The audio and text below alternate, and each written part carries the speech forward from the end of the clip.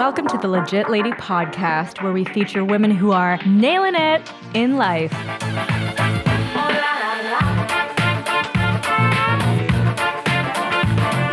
Welcome to the Legit Lady Podcast. This is your host, Julie Fetterman, and this is where we're creating a platform for impressive women to inspire the world. Welcome and thanks for tuning in. So what I want to do is read a few of these amazing reviews that we're getting on Stitcher, iTunes, other places, Facebook, whatever. Thank you all. Please keep them coming. Encourage your friends to throw us a 5-star review. It really helps us with the algorithms and the iTunes, what's new and notable and all the other listings. So help us break the system to our advantage. Okay. So Fernie Mac 3 says, so amazing. I really enjoyed the Legit Lady Podcast. I can't wait for more episodes to come out. Thank you. Sam Driscoll says, this podcast is legit. It really is. Love listening to Legit Ladies gabbing about interesting things. A great podcast for people learning to be inspired by people doing cool stuff so they can do cool stuff too. I love cool stuff. Nabob says, legit, awesome podcast, great hosts, and great guests. Thank you so much. And Posse16, what a great name, says, love it. I love the energy that transpires on these podcasts. Thank you for these strong messages. Please keep going to have such interesting guests. Thank you. Yeah, we really do try to feature incredible women who are actually quite impressive and moving and shaking, and even themselves might not realize how impressive they actually are. So thank you for seeing that vision. And today, to kick things off, because I'm a big whiskey and bourbon fan, that's no surprise for some of you who've been listening to these podcasts, a story that actually came out in 2017 caught my eye recently, since there's been some new developments that popped up. And sometimes you'll see like these new stories pop up on your social media feed that happened a little while ago, but I still think it's pretty top of mind and of interest for more than myself, because I certainly didn't know about this. And it's from the Washington Post, and the headline is, the First Lady of Bourbon says she was fired from the family business for being a lesbian. So that certainly caught my attention for many reasons. And the article starts with, Bulleit, a Kentucky bourbon and whiskey distiller, is a family company. Again, no surprise, Kentucky. What's new? Even after the brand was bought by international beverage giant Diageo, founder Tom Bulleit employed his daughter Hollis, who worked on the brand's sales, marketing, and innovation teams, acting as a global brand ambassador and earning herself the title, the First Lady of Bourbon. Until December, that is, when she says she was abruptly fired. In a scathing series of Facebook posts, Bulleit, a lesbian, alleged she was kicked out of the family business due to homophobia. Neither Bulleit nor Diageo responded for requests to comment, but according to Bulleit's Facebook post, here's what happened. She said that her partner, Cher, had been systematically excluded from family and company events over the years. When Bulleit brought Cher home to the family Thanksgiving last year, the pair was uninvited via text from Christmas. Damn. Then 2 days before Christmas, Bulleit received an email telling her that she would no longer be employed at the company. And she says, quote, because family was business and intertwined with a global corporation, I find it odd that I did not benefit from the departments and safeguards that are put into place to either intervene or provide mediation or educational diversity training, as would be the expected protocol for employees in this type of situation. In light of my experience, I do not understand how the company I worked for is on many of the top 50, 100 best places for LGBTQIA employees for work. And Diageo apparently has earned all these great scores for best places to work for the LGBT equality from the Human Rights Campaign for 9 consecutive years.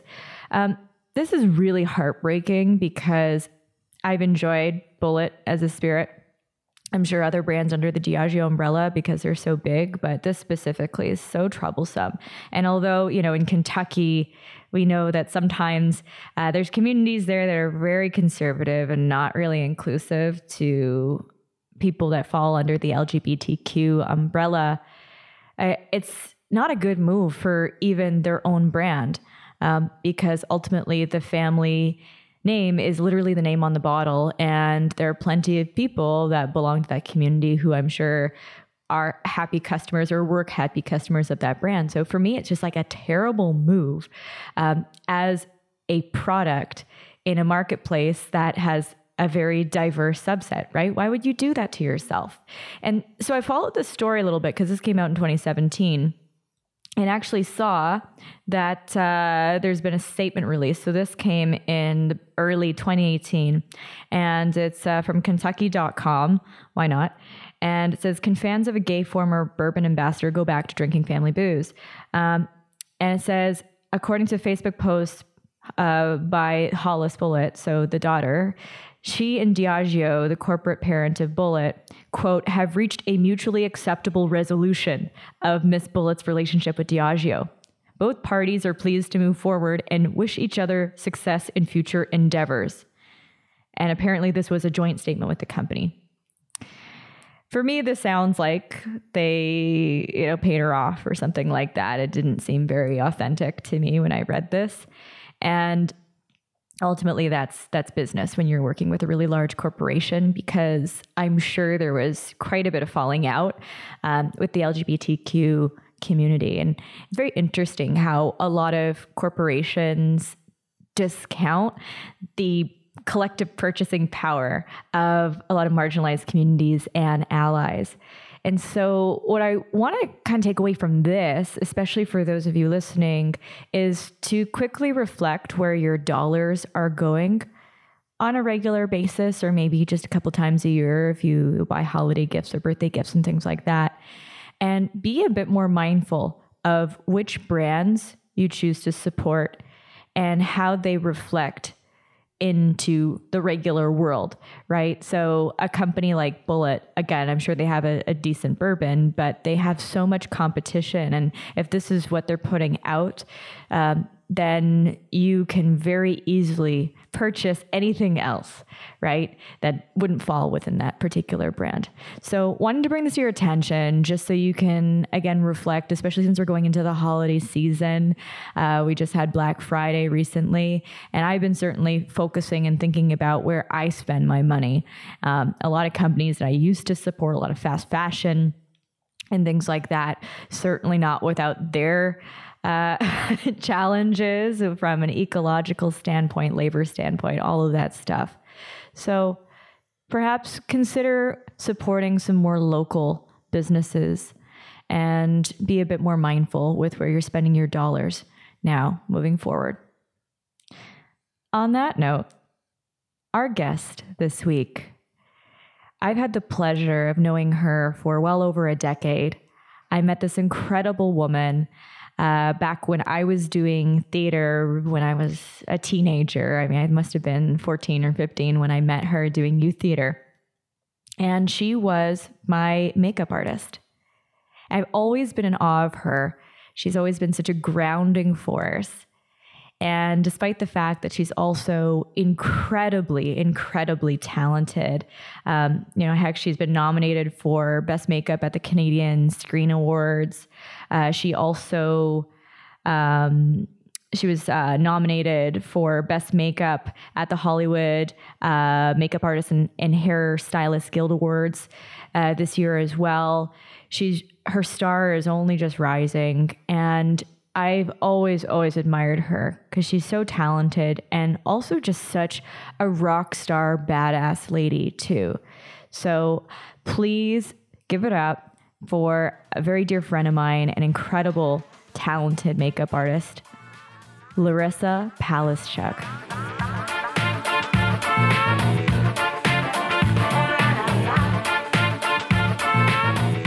Hey, Larissa. Hi. Are you excited to be here? Yes, very excited. Yeah. All right. We're so stoked to have you on. I'm stoked to be here. Yay. And so you know how this works, right? We're going to get to know you through 10 main questions, Bunch of follow-up conversation, normal people things. Yep. Love it. Amazing. So to kick things off, we're going to head to question number 1, which is, what advice would you give to your teenage self? Well, where I was as a teenager was definitely nowhere near where I am now. Had no idea I'd be getting getting into what I'm into right now. I've always been sort of a creative, so it definitely helps. But let's see, teenager. I applied for art school and didn't get in because they actually told me I was too weird. Wait. How is that possible? Yeah, I don't know. I really don't know. My parents were pretty shocked as well. So I have no idea. No. They use the word eccentric, and my parents thought it was hilarious as well. And they just said, just use it and continue on your merry path. So thank God for that. So I just used that and continued to be my weird self and embraced it. So I guess that helped me sort of get to where I am today. Just continue using, I was always sort of into art and that kind of thing, drawing and music and whatever. So that's sort of led me into the path, I guess, now. And I would probably tell myself just to not be discouraged by what people have to say. Yeah. And that you'll make it work. Well, I think continue being your weird self is fantastic advice. Yeah. As a teenager, like that, those are those really awkward years where you feel really motivated to try to assimilate and be like everyone else. Mm-hmm. And anything outside of that just feels like you're a weird black sheep, right? Yeah. Yeah. It was always, a little weird, but I don't know. Too weird for art school, man.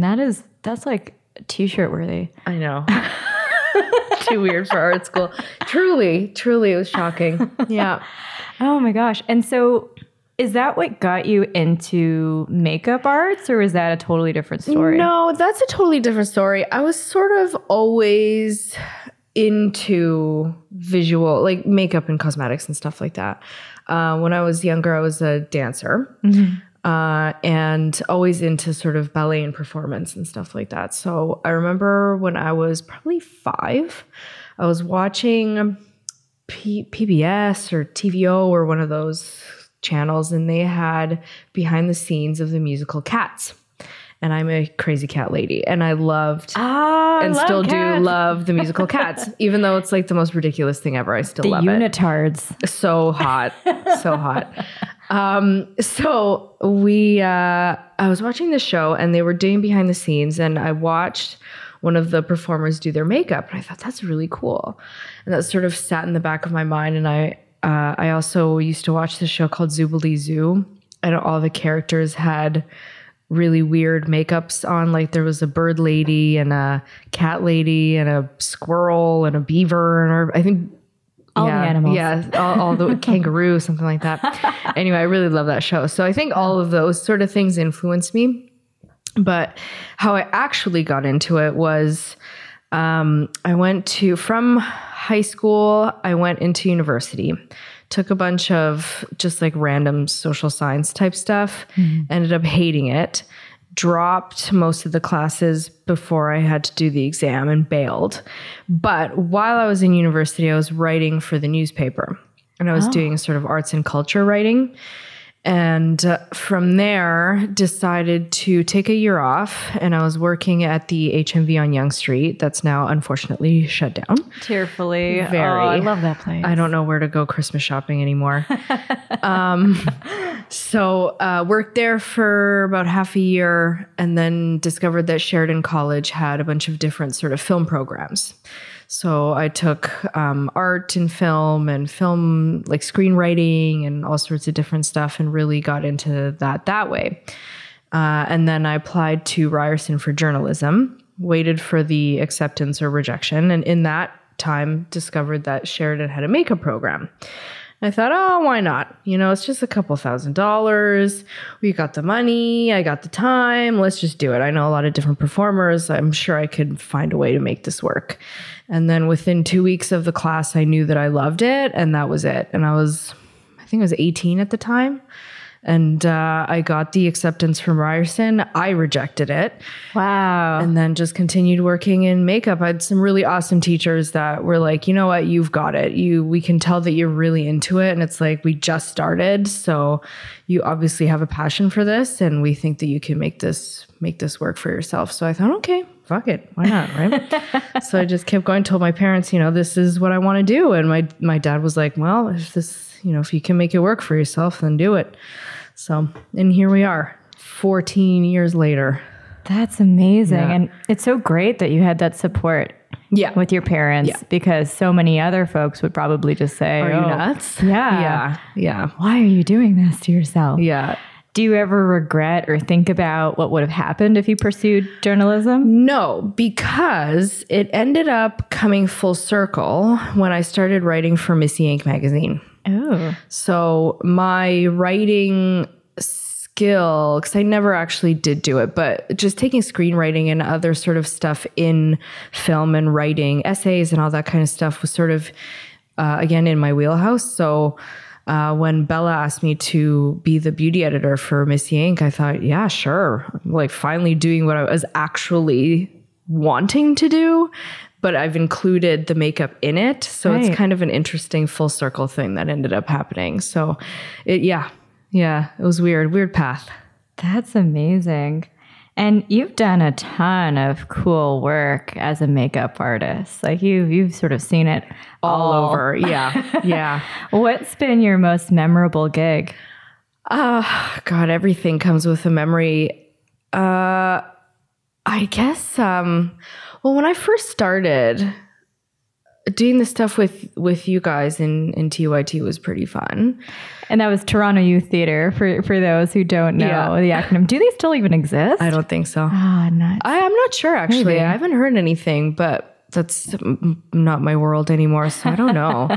But yeah, I started in theater. That was always really fun. I had really great parties and really great shows and some really interesting creative makeups. And then I went on to do a Halloween Haunt at Wonderland, where I met pretty much half of my friends that are still my very good friends to this day. So I, would not be where I am today without doing the Wonderland stuff for sure. How many years did you do that? 7. Wow. 7 years. I was the very first makeup artist they ever hired. Wow. Yeah. And now they have a team of, I think, 35 or 40 makeup artists. So they started from me and like 4 other people. Geez. So you're responsible for a lot of nightmares. Yes. I'm proud of that. Yeah. What else? I've done like even just little fun stuff. I have a really great memory. My best friend was working in Winnipeg at the time, and I went to go visit her, and her roommate, one of her roommates, was hanging out with us. He's a really funny guy, Alfredo, and I was practicing just doing special effects on my friend Michelle, and I did a gangrene on her hand. Fun. And when he saw it, he had to run upstairs to vomit because he thought it was so gross. And we were both like cheering because I was like, you know what? That's the ultimate compliment, is for somebody to actually be so grossed out that they puke. That was pretty cool. That is hardcore. Like the next question is like about your proudest accomplishment. I feel like that's one up of there. them. Yeah. That's one of them for sure. Damn. Yeah. What That's else? epic. What else? Film. Now that I'm in film's sort of where I've moved into and where I've found my home. Mm-hmm. It's like being in the circus. I've met friends, I've lost friends, I've, built a family for 4 months, and I've then moved on to the next one. It's really like a gypsy caravan. We just kind of move from place to place and move in and out of trucks and different weird abandoned locations, and, make these crazy shows and movies and stuff. And then few days, months, weeks, whatever later, we're done and move on to the next one. And you might see somebody, you might work with your friend from set for years, and then you'll stop and you won't see them for another 10. And then you'll, have another, couple weeks with them. And then it's a really, really interesting world. So yeah, there's a lot of different memories from everywhere. Is it sort of like camp where when you see them, you're like, oh, you haven't skipped a beat? Yeah, for sure. Oh, that's so cool. What's the craziest location that you've shot at recently? Recently, or ever. don't know. Recently, I was on a roof yesterday. We've been in some. Last week we were shooting in the bowels of an abandoned Sears building in Rexdale. Pipes and like it could have been a haunted house. It was like being inside of the deepest part of Casa Loma. There was like it was just dark and pipes and dust and disgusting grossness. Zero phone reception too. So. That was always fun. I was going to say, not creepy at all. No. At least we had each other. Like, who's the human sacrifice? Yeah. Yeah, a lot of strange abandoned buildings. But I think the most fun location I've ever shot at was the rooftop of the Sheraton Hotel on Queen. Cool. Yeah. That was pretty scary because I don't even know how many stories high, but it was a really windy day. And I'm like a semi daredevil where I'm very curious and I really wanted to look over the edge, but they didn't let us because it was just too windy and I was very upset. But probably for the best. Probably for the best. But yeah, that was super cool. Where else? I don't know, just different. We shoot all year long in fields and farmhouses and things like that. You see the back ends of a lot of places when you're on set. And you don't strike me as someone who gets scared very easily. Oh God, no. No, I keep it safe for sure. Yeah. But the more interesting the location, the better. That's amazing. Yeah. And since you worked with so many different kinds of people, like from actors to brides to models. Yeah. Is there someone who's been really poorly behaved that sticks out? I mean, you don't have to say names unless you want to, but even just, I don't know, is there like a person or a story that sticks out? I've had, I try to remember the positive more than the negative. There's always some sort of, situation that's never favorable, but for the most part, everyone's been pretty good. Most actors have their own quirks, which are super interesting, but you kind of work around them. You just, being in the position that I am as a makeup artist, you're kind of like set mom to them. You're always around to, cut their finger, you give them a Band-Aid, they're hot, you give them a fan, they're cold, you give them a blanket, all this kind of stuff. So it's like being a mom. But as for bad behavior, oh my God, there's been plenty. There's brides that are demanding and, don't like anything you do because they're neurotic, and, actors that fall asleep in the chair because they're high on pills or drunk or whatever. Oh, shit. There's always something. But do you still work on them if they fall asleep in the chair, or do you like smack them around? And that's the weird part. You just have to get the job done. Right. And you have to be diplomatic about it, just kind of like slowly lift their heads up. I've had people fall asleep in my chair because they're relaxed, but there's been a few instances where you're kind of like, are you okay? Yeah. But that's their thing, right? That's their life. And that's the other weird thing about film and television especially is it is like summer camp, and it's its own world where people kind of can get away with stuff. So definitely not your normal behavior day to day there. Nothing like super crazy. From what I can remember, I've probably blocked it out of my mind. Yeah. Just enough booze to suppress it. Yeah. Cool. All right. Well, question 2 is, what's your proudest accomplishment? Aside from making somebody barf, was I have two recent ones. The first, this year has been incredible, number one. So 2018 has been a really amazing year for me. I'm really grateful for, all the jobs I've gotten, all the help and all the support that I've received from my friends and family and, coworkers and stuff. So sort of pushed me to, really get over the hump. So this year in February, Anne with an E, which is the show I've sort of been most known for recently. me and my Key, which is my boss. She's like the head makeup artist on the show. I'm her assistant. We were nominated for best makeup for the show and at the Makeup Artists and Hairstylists Guild Awards in Los Angeles, which is the local Union 706 over there. Because Anne is a Netflix show, was sort of like all shows from Netflix and sort of American broadcasters that had the chance to be nominated. And our production office, luckily, and our producers were so supportive of us that they put us forward.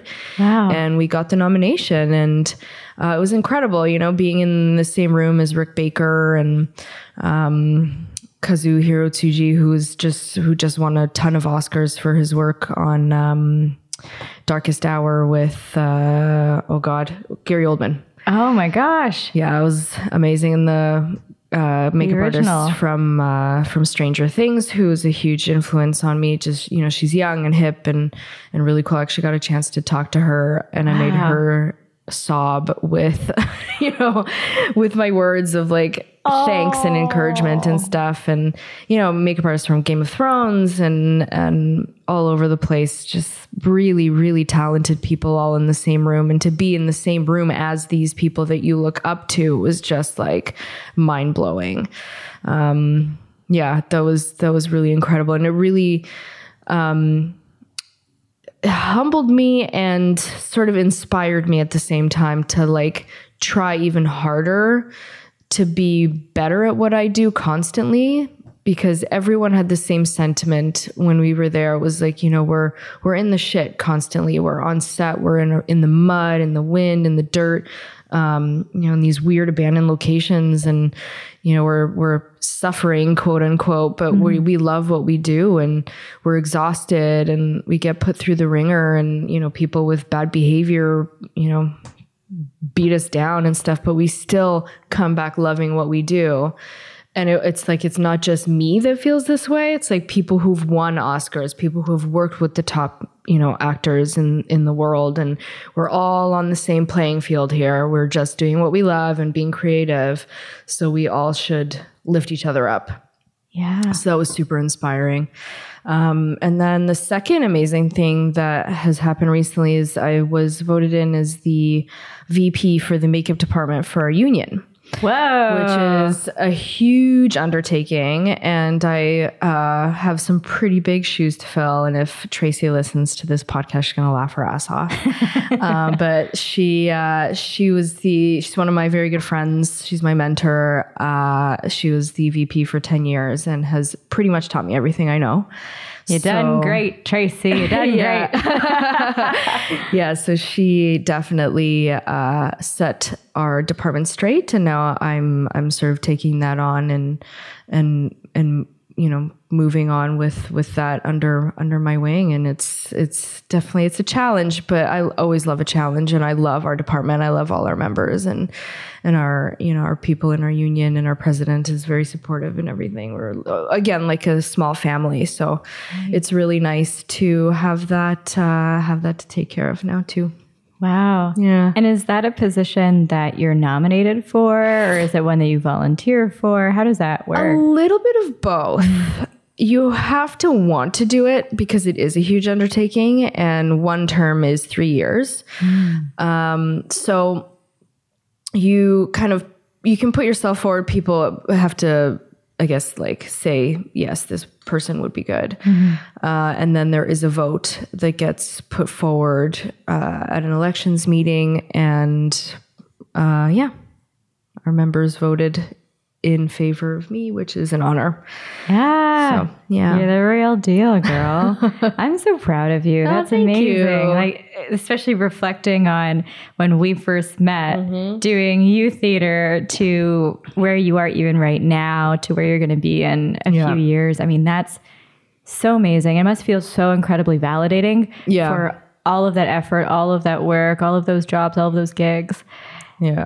But I love them all, you know, and I would go back to that in a heartbeat. Like if Jeremy called me today and was like, oh my God, we're stuck for a makeup artist, I'd be like, sure, why not? Because I love doing that stuff. It was so much fun. And, you always meet the coolest people everywhere. So yeah, I don't no job is too small, even still, there's always something to take away from each thing that you do, even if it is some shitty little thing, it's never really shitty. Exactly.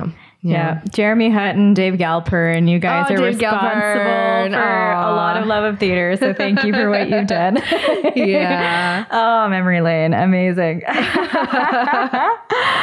All right. Well, and before running to the next question, since you have become so accomplished, you've done so much, you've seen a lot. If someone is fairly fresh in, say, a makeup career, what advice would you give them, or a couple of key pointers? Oh, there's a lot. There's a lot to know and a lot to learn. You never stop. You never stop learning. Every day is something new for me. So and when you cut that off from yourself, you always have to keep your mind open. The moment that you shut yourself off to that is when you should leave the business. There are so many people that are so negative and so grumpy and they don't want to be there. And there's so many other things that you could do in that sort of industry, in the makeup industry, that doesn't involve being on set for long hours. I know, sure, the money's good, but you don't have to put yourself through hell to maintain that. Go start painting, like do something else, do something that inspires you, and take a break so that you can come back, if you want to, and start again, because you have to keep your heart and your mind open to all of the bullshit that it comes with. There is a point where you have to cut things off, of course, but there's little things that you just have to kind of like take with a grain of salt and just move on from. You have to have a thick skin. There's going to be a lot of criticism and a lot of collaboration, and it's not all just about you. You're not just yourself. You're the hair department. You're the wardrobe department. You're the director of photography. You're the director. You're the producer. Like, everybody you're talking to has an opinion, and you have to make that work to make the vision come alive. So you have to be open to collaboration and a lot of different people's opinions, and you have to know how to sift through all that to create one final look. What else? Seems like you really have to be good at setting the ego aside. Yeah. Easier said than done sometimes. Totally. And, I'm not perfect at that either, because sometimes it's like, and it's tough trying to come up with stuff with all these different and budgetary restrictions, of course, as well, and other things. But yeah, you find a way to do it. It does end up coming naturally to you at some point. It just kind of happens. What else? Be prepared. Always have everything that you could possibly need. You carry some pretty heavy kits. Like, how much because I see makeup artists when they travel, they have a small house with them. Typically. How much does that weigh? Anywhere from 40 to 60 pounds easily. Jeez. It depends on the job too. Like, if you're lugging around special effects stuff, it's going to be more than a box of lipsticks and eyeliners. But you always carry everything. That's the thing, because you never know what they're going to want, and there's always a last minute decision somewhere. So I've carried some. I've filled a few minivans with makeup. Traveling to and from places for jobs. Wow. Yeah. Thank God for Uber. I was going to say, that's hardcore, man. Especially if you don't have a car. Yeah. Oh my gosh. In the city, for sure. Yeah. Jeez. I love what you said before about if your heart's not in it, if you're not feeling inspired to maybe take a breather from it, or maybe reevaluate where you should be. And I think that's great advice for pretty much any industry. Anybody. Yeah. Anyone, any profession, whether it's creative or not. And it's something that I've felt even as a lifelong dancer, because I'll be even in a maybe style of dance, or I'll be doing something maybe like performance or not performance.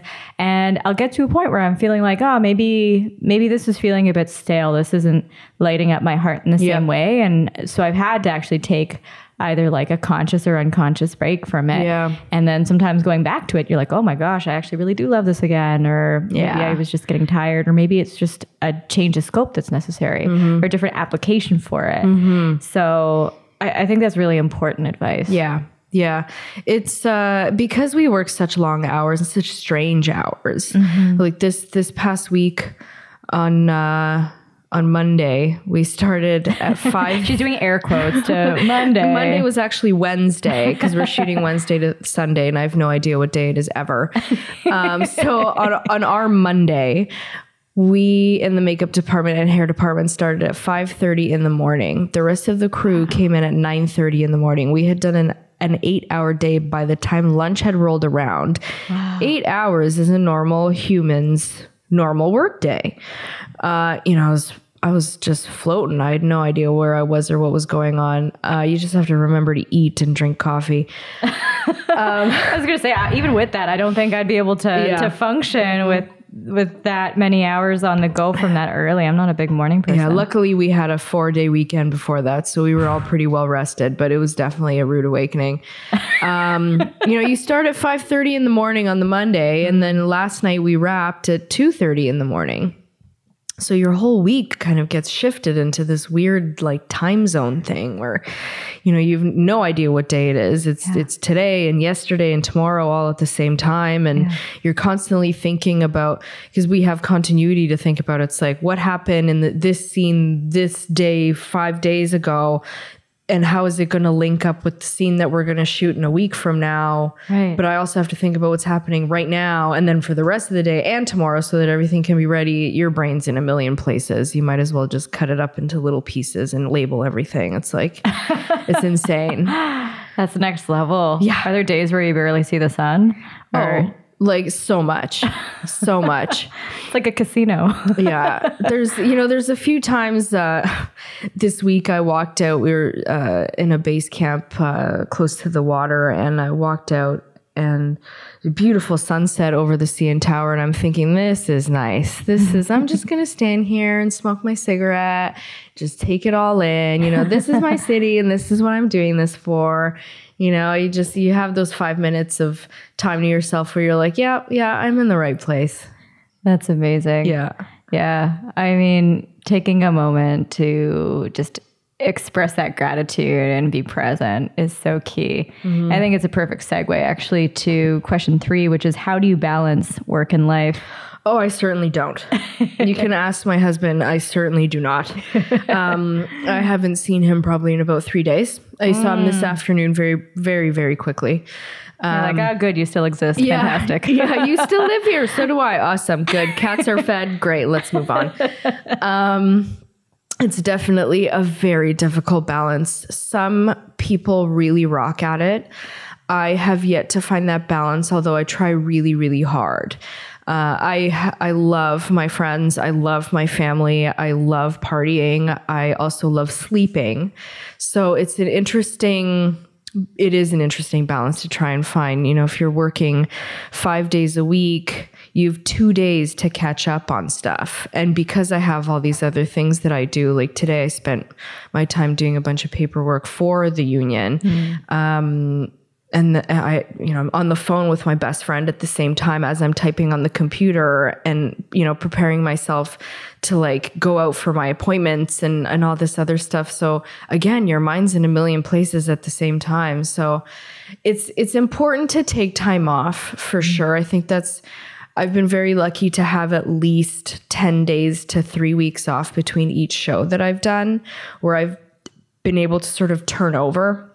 Sleep for a couple days, clean the house, go to your appointments, see your friends, see your family, and then you start the next one. Clean your brushes in between at some point. But it's definitely hard. I luckily don't have any kids, and we're not probably going to have any. But there are people in the industry who have, older ailing parents and children, more than one in school and, growing up and that, and, family and friends and all sorts of things. I'm like, how do you do it? Like, I can barely do it with just me. Mm-hmm. It's nuts, but you just have to compartmentalize and find the time. Mm-hmm. You just have to. I don't know how else to do it. Yeah, that's fair. No, I totally understand what you're saying. I mean, again, I empathize. I'm busy as all heck. And there are days when I just feel like I'm running from thing to thing to thing. And you're like, when do I have me time? Mm-hmm. So I literally schedule it in. I'm like, this is my time to not answer emails and not do anything. Yep. You mentioned that you're not planning on having any kids. Was that a conscious decision? Was it? Yeah, for sure. I don't know. We both live a lifestyle that wouldn't. I don't know. I guess you could call us selfish, but I don't think that's selfish. I don't think it feels that way. It doesn't feel that way to us anyway. I'm very much dedicated to what I do, and so is my husband. And I don't know. We just like to have fun, and it's not that I have anything against kids, really. I find in where we are now in the world, it's almost financially impossible. Like, we can just scrape by for ourselves, and we both have good careers. So to bring another human into that, I don't know how we could make that work. Mm-hmm. I know that it does end up happening, but I don't know. I want to travel. I want to see the world. I want to see, bands. I want to have a good time on my own. I'm an only child. I've never had to deal with kids. My parents are teachers. They could not care less if I had children because they've dealt their entire lives with children. So, it was never a thing that I was like, that needs to happen.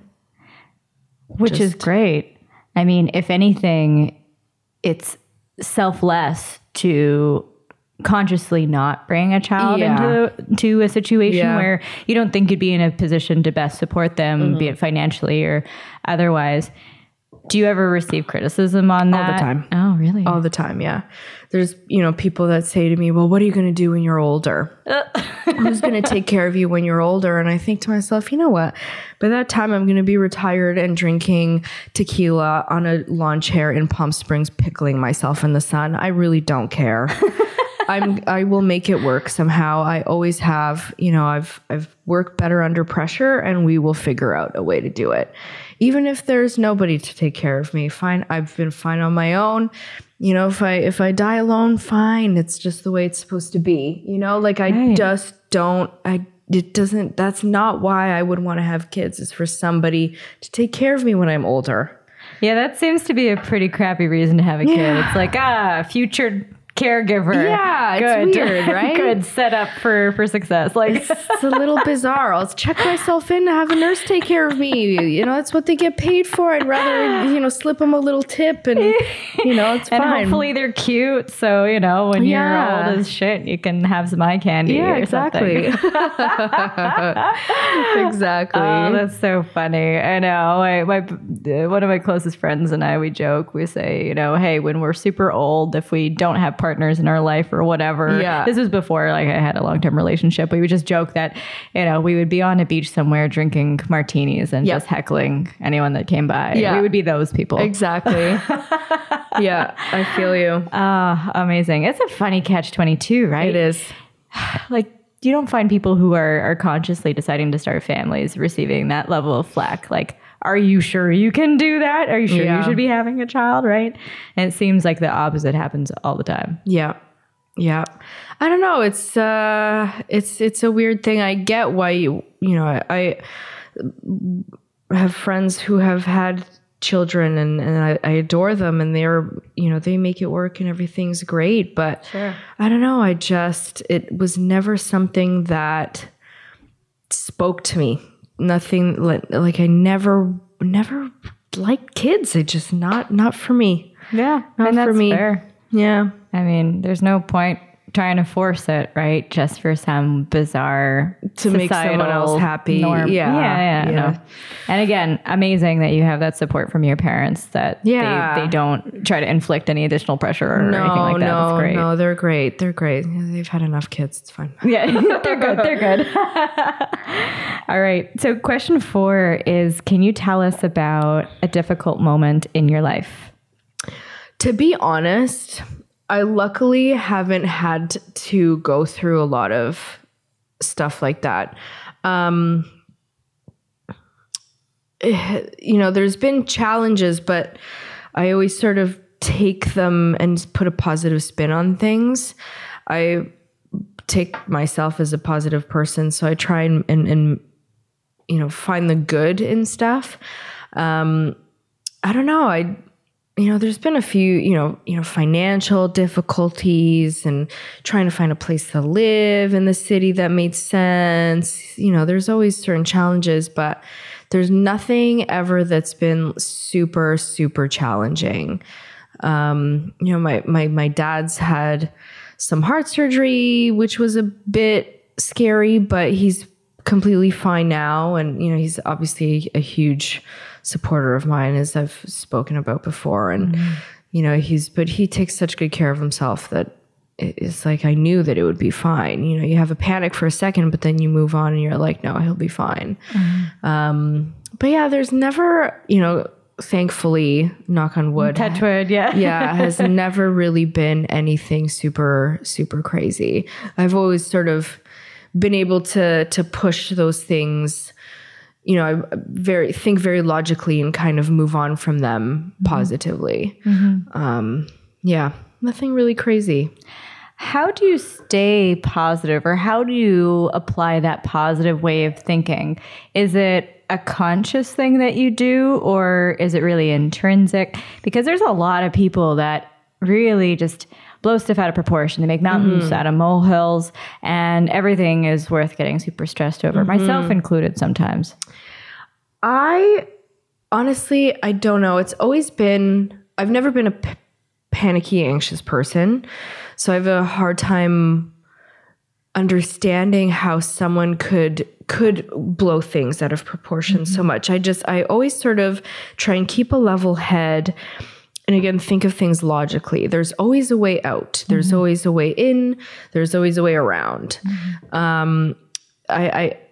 One good quote that always sort of comes to mind if I'm thinking, oh God, how am I going to get out of this? Like, this is just a moment in time. It too shall pass. And that sort of sets my mind at ease. And I think, okay, I'm not going to be stuck here forever. Even if it's like on the subway and I'm running late and I'm starting to feel like, oh my God, there's too many people around me. I want to get out of here. I just think, okay, my stop's a few minutes away. I'll be fine. I'll be out. I go this way and I'll be there on time. There's no need to panic. There's always a way out of things if you can think logically. That's just huge. The way it is. It's just knowing that you can move on, and it's not life or death.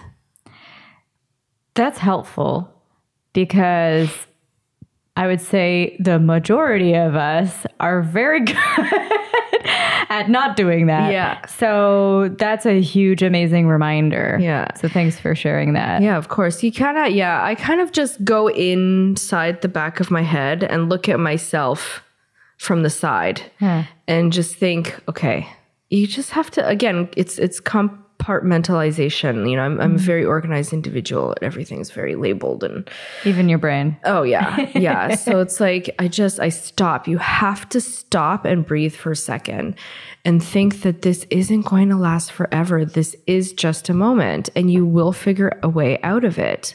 If you're uncomfortable, leave. You don't have to force yourself to be somewhere or do something that you don't want to do. If you don't want to do it, don't do it. Tell that to my parents.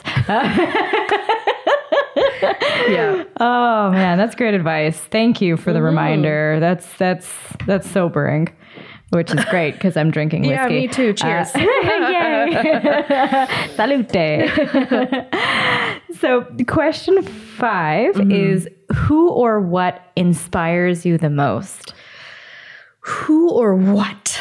I take inspiration from a lot of different places. I have always been into music. I find inspiration in a lot of different musicians and artists. Right now, I've been obsessing over Queens of the Stone Age for the last little while. I've always been a huge fan, but they just recently released a new album, and Josh Homme, who's the singer, has been doing so much, and he's such a cool dude. And I've had the honor of meeting him a few times. Wow. And, he's got his hands in so many different things, and he's such a fucking rock star. It's really cool to see him do all this stuff from, how Queens has kind of, grown bigger over the last couple of years, and that he's been able to work with Iggy Pop, who was an inspiration of his, and I'm a huge Iggy Pop fan. It was amazing to have my two of my favorite artists work together and create this beautiful album together. And he's super chill, he's super cool and talented, just has this aura about him that's really awesome. So he's definitely an inspiration to me. How was that meeting him? It was awesome. He's really cool. Our friend Cherish, who runs Cherry Colas, is very, very good friends with him because they grew up together. Wow. And she knew that I was a huge fan of his work, and she was like, come hang out one day. And I said, okay. And we did. And he was awesome. He was brilliant, super funny, like super handsome and just super cool. He was really cool. Because I work with people that are, I've worked with so many different like celebrities. To me, it was like, it meant a great deal, but I still played it cool, even though I was like, holy shit, like this is the guy. This is the guy, but no, he was super awesome. It was really cool to see that. Who else? Tons of different makeup artists. I've got a picture of, Max Factor doing Jean Harlow's makeup on my makeup mirror. I take it with me everywhere. And so classic. My parents, my colleagues, like I said, Tracy's a huge inspiration. Just everywhere. I pull it from everywhere.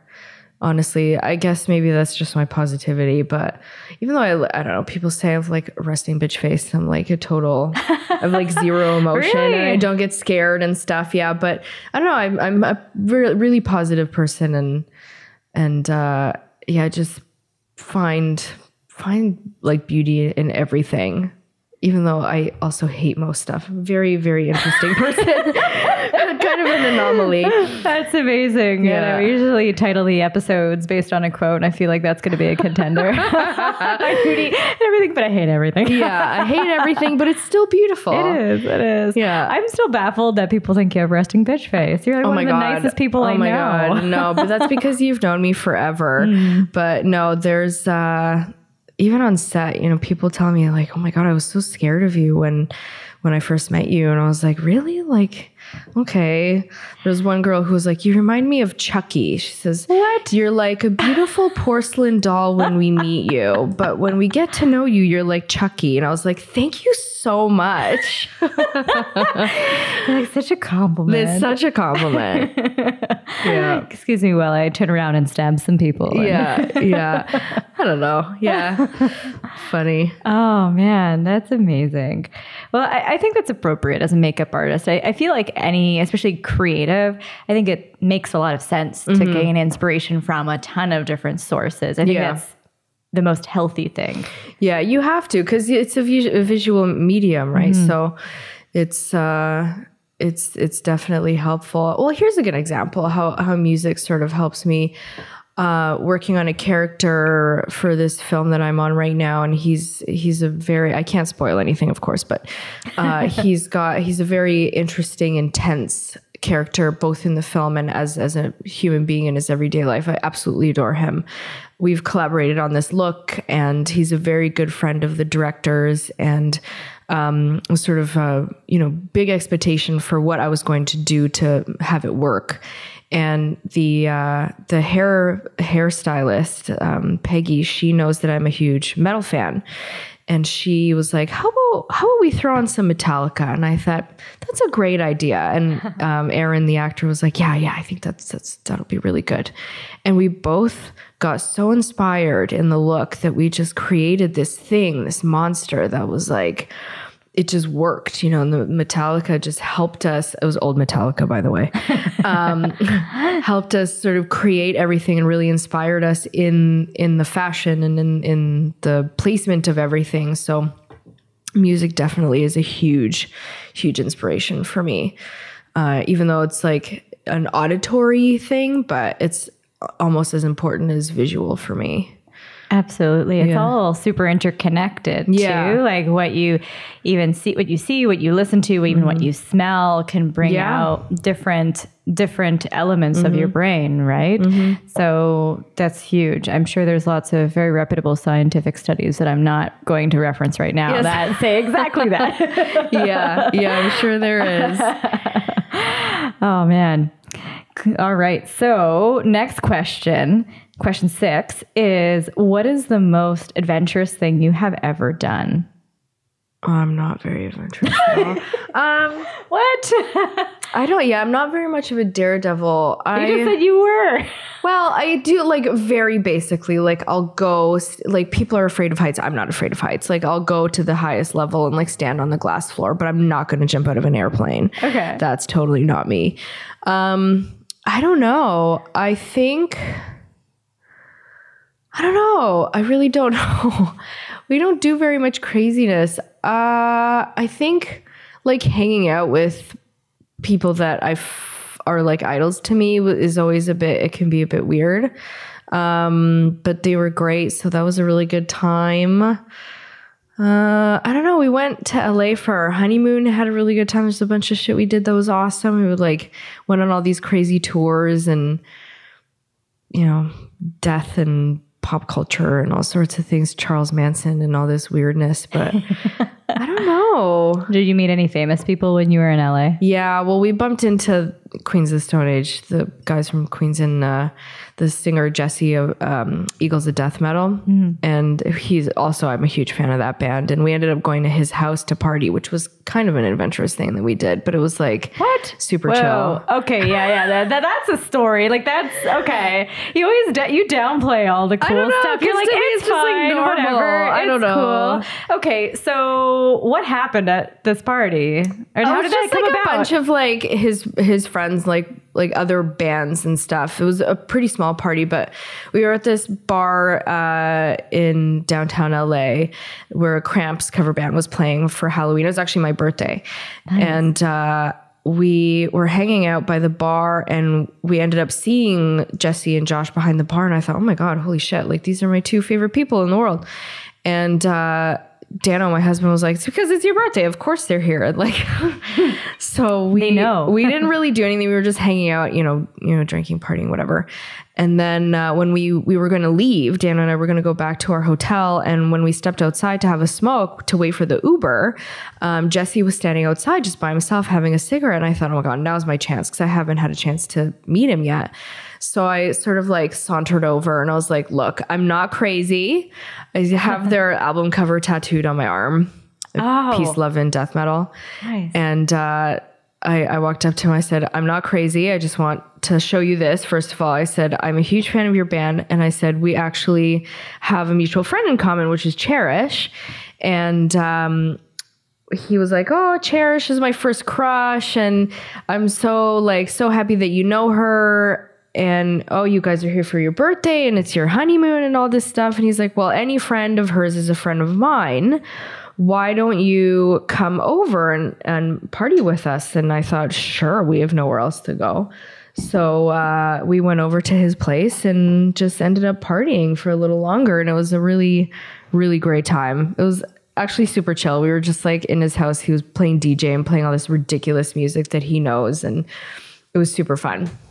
That's amazing. And so, because you mentioned, you're like, I meet a lot of famous people and it's cool. Yeah. I think an average person feels that either super awkwardness or that hardcore emotion fan person. Yeah. That, like all the feelings. Yeah. So how do you keep that in check? And like, how should we actually act around people who are quote unquote famous? That's actually a really good point. I'm working with a guy right now who's like a teen phenomenon. He has a lot of fans. I absolutely adore this guy. I had no idea that people just like would flock to him so much. At lunchtime at one point, we went out for a cigarette and we were just standing on Queen Street. It was me, him, and the cast assistant. And this girl comes out of nowhere and pushes between me and the cast assistant and reaches for a hug for him. And she's shrieking under her breath. What? And he's like, whoa, we thought that she knew him. I completely forgot that he was famous in any way, because to me, it's just somebody at work, right? Everyone is just a human existing on this earth, right? Yeah. Some people are more talented than others in other things. And, everyone has their thing that they do. So I was kind of like, oh my God, who is this girl? She obviously knows him, did not know him, immediately grabs him for a hug and he backs away. How would you like some random person running up to you on the street hugging you? Like, yeah, that's some weird shit. We have to remember that they are just people existing on the same earth as us. No one is a higher being. Everyone's on the same playing field. Sure, some people are on television. Some people are on the big screen. Some people are on the radio. Some people are the president. It's all sorts of different talents and things that we do. But everyone is just a person. And that's all you have to remember. There's no need to freak out. To them, it's ridiculous, right? Because it's like, put yourself in their shoes and imagine somebody running up to you on the street being like, oh my God, you're that person from the thing. It's weird. It's very weird to see. Yeah. I mean, we have like TIFF here, right? The Toronto International Film Festival. And every once in a while I'll see stories or videos from people waiting for hours and hours to just see quote unquote a celebrity. Yeah, and literally walk by. Yeah. And they're freaking out. They're yelling. They're going crazy and doing whatever else. And in my heart of hearts, I've always felt a similar way. I'm like, this is just a human being, very accomplished, very talented, but it's not worth the shrieking and the freaking out. But wow, that's next level, man. Yeah. And it's difficult. There's been a few shows that I've worked on where people hang out outside the set, or, you're shooting on the street and they'll be standing across the street in your shot, therefore making your day longer, which is never fun. And they don't realize that we are at work. Mm-hmm. We are here to get paid to create a thing that you're going to see at some point. Just back off and let us do our jobs. Mm-hmm. I know it's out of the ordinary, but it's still like, how would you like somebody knocking on your office window? Hey, what are you doing? Are you shooting a movie? Are you working on the computer right now? What are you doing?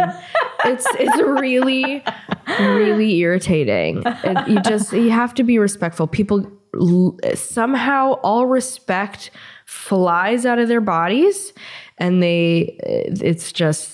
all bets are off at that point. So just remember to you can freak out internally, but just play it cool, and then they'll like you better. Trust me. Yeah. Yeah. No, it's so funny the way in which we idolize people. It's, we see them as some higher being, and we just forget that they are exactly just another person. Yeah. That's nuts. It's nuts. Now I have this hilarious image of someone just knocking on my desk being like, hey, Julie, what are you doing?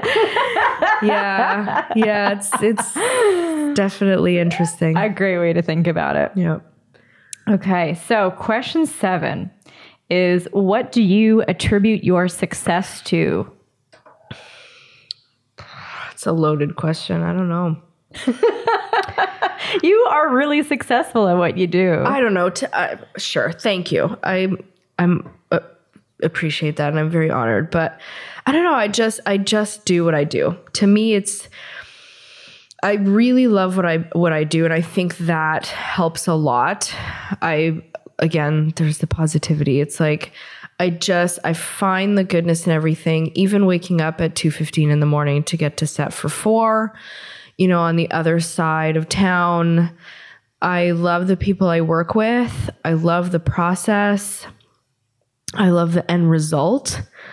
I love that I'm able to contribute to making something that is visual and creative in its own way.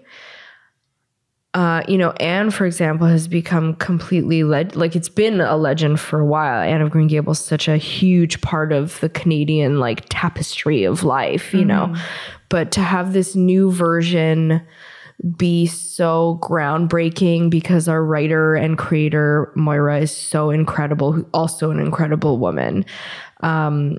Super, just the things she thinks of to make this story new again is incredible to see. You want to do your best for her and to make her vision come to life, because it's so incredible to have, little of Anne of Green Gables be this groundbreaking woman. The stories that she's telling are now modernized, but are put in the late 1800s in the storyline. It's, she's fighting for herself. She's giving attitude. She's, not taking any shit from anybody. She has anxiety. She has panic attacks. It's all very modern, but she always perseveres in the end. And it's really nice to see that. It's a really important story, I think, for all of us, especially women nowadays. Mm-hmm. And she's so young in the story, it's just inspiring to see that too. How old is she in the story? 12. Wow. Yeah. 12. Yeah, 12. I think we're going to move on to we sort of go through the years with them. And, but 12 now and 12 in the 1800s is very different. Yeah. I mean, you were married by 14 or... had kids by 15. Yeah. Yeah. So she's, when you sort of plop her in that time frame with the storyline that Moira's built for her and her character and the rest of them, it's really interesting to see. What was the question again? It was, what do you attribute your success to? Right. Doing these projects, these amazing projects that are super inspiring. I try to do stuff that will be fulfilling to me. Recently, I've been doing some really great, gritty sort of story making. And I was offered a couple kind of movies that are, boring. It's a paycheck, but I don't want just a paycheck. I want to do something that's going to challenge me and, be interesting in my portfolio and be interesting on my resume and be interesting for people to look at. I would want to watch it. Right. So I kept saying to myself, thank you for the offer, but I really want to be doing something that's more challenging and creative and real. And, in plops the script for this movie that I'm doing right now, and it's bonkers amazing. Wow. And I'm so grateful to be doing it. The makeups are super challenging and really character driven and very odd and dreamlike, and it was the perfect project, and I'm so grateful that they hired me to do it. They saw that sort of vision in me. Can you give us any tidbit as to what genre it is? So it's, you don't need to give us the title. But. Yeah, the movie right now is called The Education of Frederick Fitzel. And it's sort of I don't want to say psychological horror, but because that has such a connotation to it. Mm-hmm. But that's definitely, it's a bit sci-fi, it's a bit psychological, it's a bit horror, it's a bit drama, it's a bit Twin Peaks. Ooh. There's a lot of David Lynch sort of feeling in there, a bit of The Shining, a bit, it's all a bit odd. It's definitely going to be worth a watch. Cool. And so it's being produced and released in Canada or across North America? Or?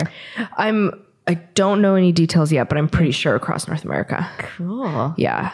We're just in the early beginning days. Stages. Yeah. But I think it's going to go far. Amazing. For sure. Definitely going to be a weird one. You heard it here first. I'm excited. I'll have to watch that. That's amazing. Yeah, it'll be good. Very cool. All right. So next question. Question 8. What item or items could you never live without? My entire makeup kit.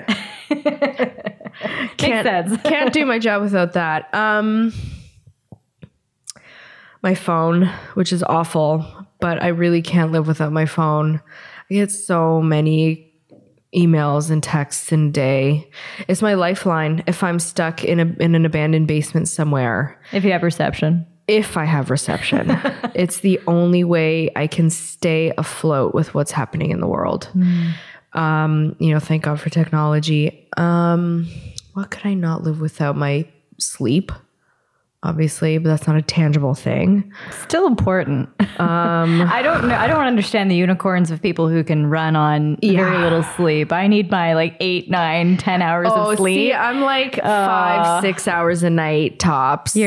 You're a unicorn, man. I don't get it. I can't do it. I just feel like I'm babbling and then delirious. It does build after a while. You kind of go cross-eyed. I don't think I could live without beer, to be honest. I don't want to sound like I'm an alcoholic, but it's definitely, everyone needs a vice. Mm-hmm. And it's the one thing that is my vice. What's your couple of your favorites right now? Sapporo. Yeah. Sapporo's my number one right now. Japanese alcohol. They have it right, man. They really do. It's the perfect taste and the perfect balance between light and, and heavy, and it's tangy and zippy, and I could just chug it. It's so good. Amazing. Love the Sapporo. What else could I not live without? Obviously my friends and family, duh. My cats, who are so ridiculous and I love. And you actually have an Instagram for Pugsley, at Where is Pugsley on Instagram. I die laughing every single time you post another picture to this. It's Where is Pugsley is like a Where is Waldo for this cat. He hides in the strangest places and I make you find him.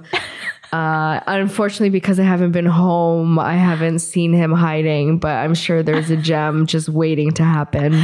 But he also has this amazing little face. You think of what kind of cat would have the name Pugsley, and this cat really fulfills that name. And this Instagram gives me so much joy personally. He's the cat version of a pug, exactly. Yeah. Oh, so cute. Another thing, I definitely couldn't live without music. I don't know if I've made that obvious before, but definitely couldn't live without music. Live music too. I go to a lot of shows. I need my time to myself to go and party a little bit and go see some live, someone else doing something amazing. Right. Do you have any favorite live bands that you're seeing aside from locally? Queens? Locally, yeah. My husband and I, we went to a doom rock show at Lee's Palace a few years back and met this amazing couple, Rachel and Brent, who are the leaders of a band called NLP, Neuro-Linguistic something or other. Sorry guys, I don't remember. Something. It's very scientific and crazy because Brent and Rachel are both geniuses. And Dano, my husband's working with them right now a lot. Brent and Dano are recording, and I'm sure Dano's going to come up with something brilliant. He's been in a bunch of different bands, from surf to rockabilly to metal to, everything. Now he's getting into the doom thing. So that's going to be something to look forward to for sure. It's called Dr. Curse. My very good friend who I adore, Luke, or Johnny No Cash, is in a band called Johnny No Cash and the Celtic Outlaws. They're like a punk rock, Celtic outlaw country sort of band. They're really fun to party and drink to. There's this really great, I guess they're like punky kind of sci-fi punk called Versus the Borg. I've seen them a few times. They're like stoner rock punk sci-fi weird combo. I like really weird music. They're really cool. I've seen them a few times, but I believe they're from out of Toronto, like Hamilton or Oshawa or something. Toronto's got a lot of really great bands to see. So there's always something happening. And there's luckily a few venues left in the city that are still supportive of live music. So yeah, they're dwindling though, unfortunately. Yeah, it's unfortunate. Yeah. But that's amazing. Thanks for sharing those. Of course, yeah. I have a couple of dorky makeup questions to throw in here. So what's the biggest makeup mistake that you typically see people making? That's an easy one. Makeup, in my opinion, shouldn't be put on to be seen. Sure, we've got eyeliner and lipstick and stuff. We want, pops of things, but there's this huge trend of like the Instagram thing now where people are piling. I feel like it's on its way out, but for the last couple of years, it's been piling on pounds and pounds of makeup. I believe that makeup should look like skin. It should look like it belongs on you. The makeup you should be wearing, the makeup shouldn't be wearing you. It shouldn't look like a mask.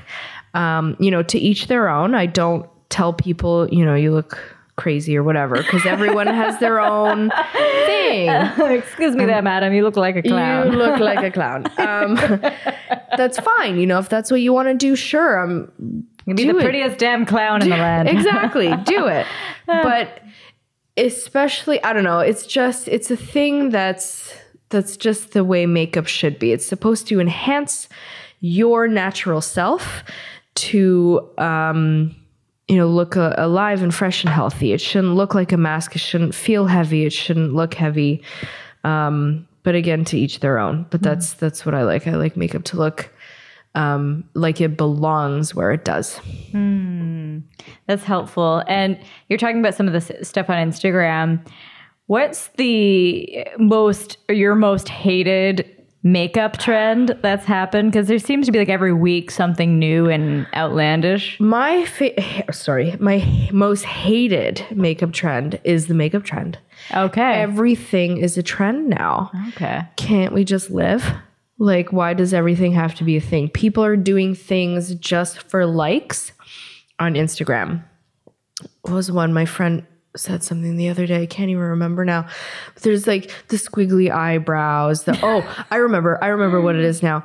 There was a person that put liquid eyeliner directly onto her eyelid, which is completely unsafe. Ouch. Sounds painful. Yeah, people are just doing that. It's like a makeup version of the ice bucket challenge, but there's no good cause behind it. It's just a person doing things for shock value. Sure, I watched Jackass 2 back in the day. I love Jackass, but that was a different kind of thing. Yeah.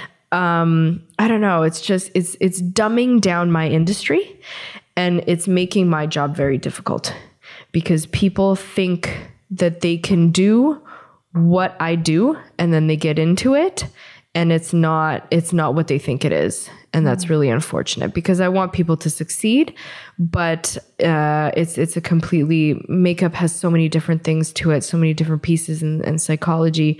People are calling themselves makeup artists that don't really know what they're doing, and they will cause an eye infection, and they will, cause skin damage and all sorts of things. So I think all of these trends they need to go. Yeah. I feel like makeup, like a lot of other creative industries, but even more so, seems to be one of those expenditures where people try to really cheap out, or they try to say, hey, you can do my makeup for exposure or for this or that, or, oh, why do you charge as much as you do? What's something you can share to people who have or have had these opinions or thoughts? It's not a hobby. Imagine being able to do what you love for a living. There is a need for it. This is why I got out of bridal, is because people didn't understand the amount of thought and work that goes into a client base. You have to spend the time writing emails. You have to spend the time filing things. You have to go to lawyers for contracts. You have to stay on top of your financial things. You have to have different accounts for stuff. You have to spend your time shopping for supplies and replenishing these things. What people don't understand is that one eyeliner, we've all been to Sephora. We know how expensive an eyeliner can be. Take my right hand. Yeah. Sell my kidney. Exactly. So my kit is almost $100,000 worth of makeup. Wow. Including special effects and airbrushing and all that stuff.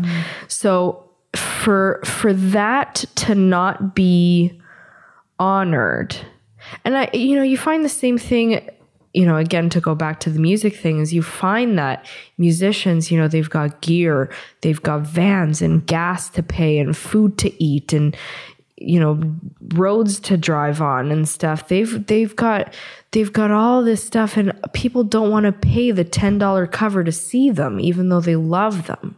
It doesn't make any sense to me. Support what you love. Support what you want to treat yourself with, which is, in my case, if you want to treat yourself with makeup, then spend the money on it, and you are going to get a really awesome product.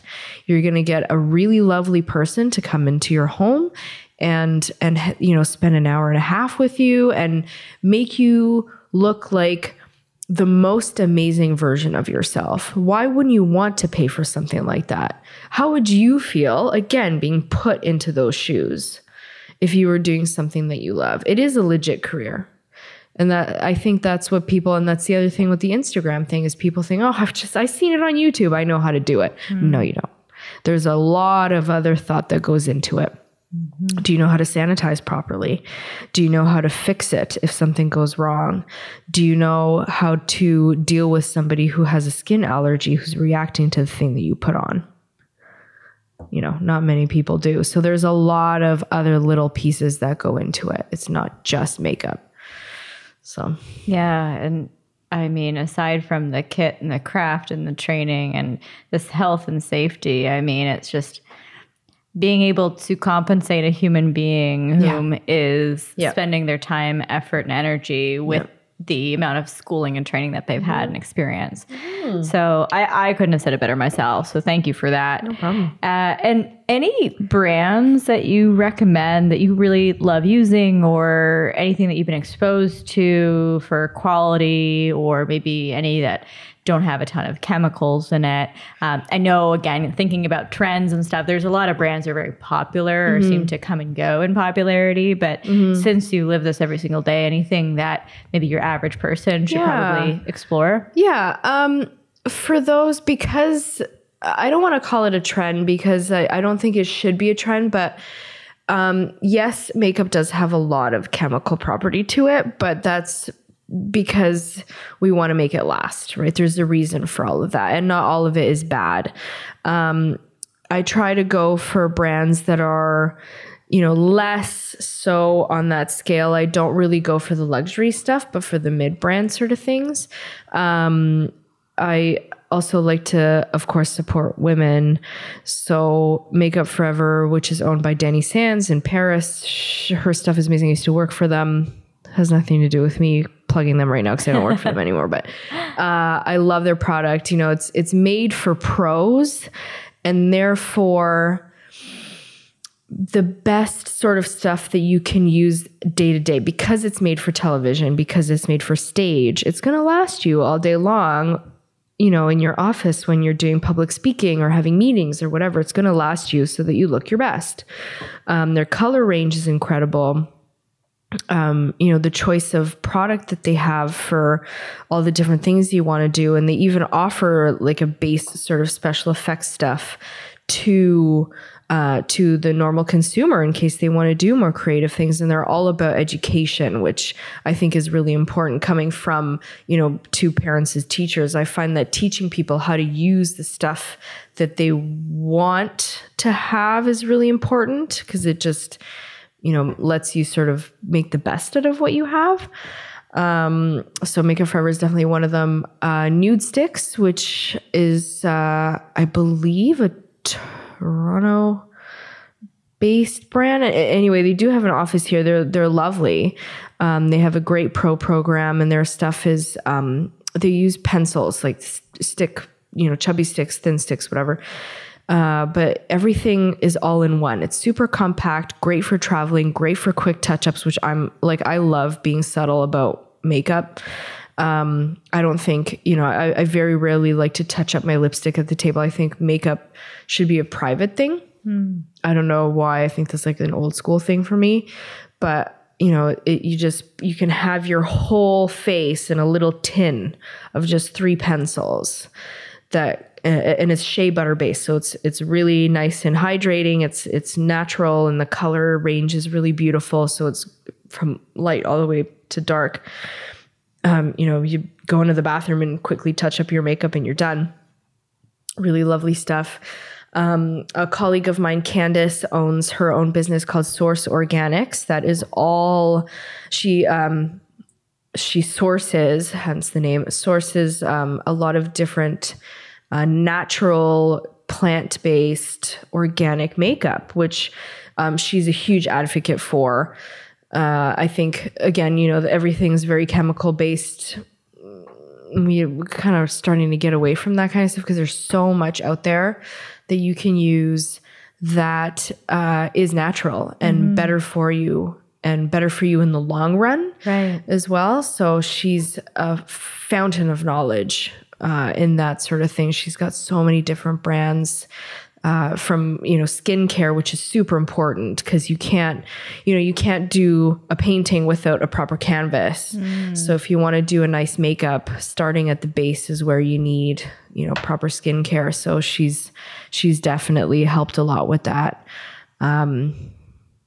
She's definitely got a really great source of stuff. That's awesome. Yeah. I feel like I need to go shopping now. Yeah. I should give you a list of websites to plug later. Right? Well, next question 9 is there anything you'd like to promote? So mainly probably about you, but feel free to take it as you like. Well, definitely. So Anne with an E season 2 just started 2-3 weeks ago on CBC. They've been on Netflix in the States for a while, but you lucky Americans get to binge watch the show that I've been dying to see, even though I've worked on it. But it's all on every Sunday on CBC at 7 p.m. I'm very, very proud of that project. I love Anne. I love Amy Beth, who plays Anne. I love all the cast. I love Moira, who's written it. She's just a huge inspiration. My boss, Diane, who I adore, who's so supportive of me. That show just means a lot to me. And I think everybody should watch it. I think there's a lot to learn from it. What else? What about you? I don't freelance a lot anymore. But I don't know, I guess starting mid-December, I'll be free if you want your makeup done or whatever. Holiday parties. But yeah, holiday parties. Where can we find you? Where can we? My website is www.blondemoxiemakeup.com. My Instagram is blondemoxiemakeup as well. Like I said, I don't freelance that much anymore because my hours are so insane, but I always do love to just have a quiet, afternoon making somebody beautiful or terrifying or whatever you want. It's a nice departure for me just to spend some time, drinking some beer or wine with somebody in their living room and making them all dressed up for New Year's or whatever. Awesome. If you want, hit me up. Very cool. Yeah. We'll make sure we have all your social media handles in the description of the episode because you are one talented lady. And question 10 to round things out is, what is a lesson you learned the hard way that you'd like to share with our listeners? Oh boy. Again, nothing negative I can say because nothing to me is super negative. What is a lesson I learned the hard way? Always be prepared. Again, I never assume things because assumptions are going to get you in trouble.